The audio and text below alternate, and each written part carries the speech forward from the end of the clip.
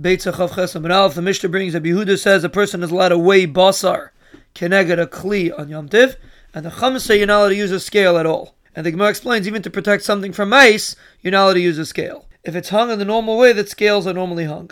The Gemara says a professional butcher can't weigh meat with his hand or with water, and he can't make a handle with the meat because it's derech chayil. But to make a hole with your hand is mutter.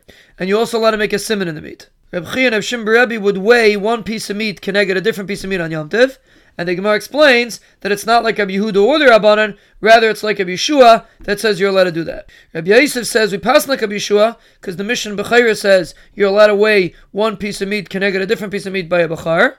Abaye says that's not a right. Maybe Rabbi Yeshua only said over here where there's no Bezayin Kachim, but over there where there's a Bezayin Kachim maybe not. And maybe the Rabbanan only said it over there because it's not Uvdin the Chayil. But over here it's Uvdin the Chayil, maybe not. And the Gemara explains that it couldn't have been Reb Chia and Reb Shimon bar Rebbe that were involved in this story because they weren't makbid on each other. Rather, it's either Reb Chia and Reb Shmuel bar Yosi, or Reb Shimon bar Rebbe and Bar Kapara. The Mishnah says you're not allowed to sharpen a knife on Yom Tiv, but you're allowed to rub one knife against the other. Rav Huna says the problem is only with a stone sharpener, but a wooden sharpener is mutter.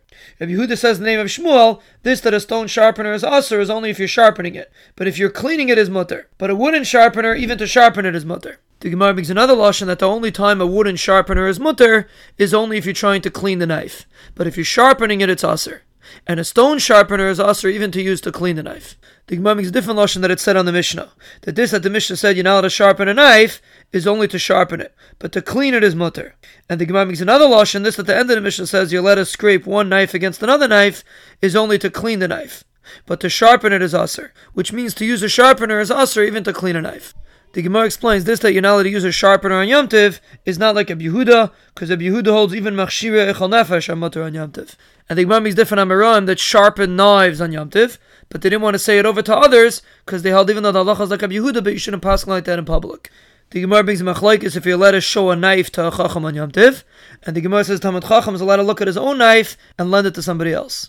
Rabbi Yosef says a knife that got dull you're allowed to sharpen on Yom Tiv, but it's only if you can still use it if you push very hard. The Gemara says to fix a knife or a spit that broke on Yom Tiv is tali in the machlokes Rabbi Yehuda and the Rabbanan, because Rabbi Yehuda says you're allowed to do machshira echal nefesh, and the Tanna Kama says only echal nefesh itself. And the Gemara explains the Tanna Kama darshans the word hu levadai that only echal nefesh is mutter and not machshira echal nefesh.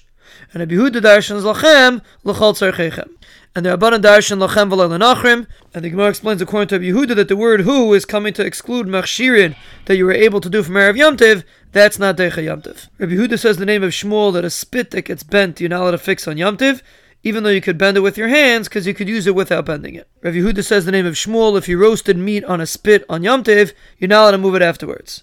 Rav Ada bar Rava says the name of Malchiyah, you should move it kila'achayah to a corner.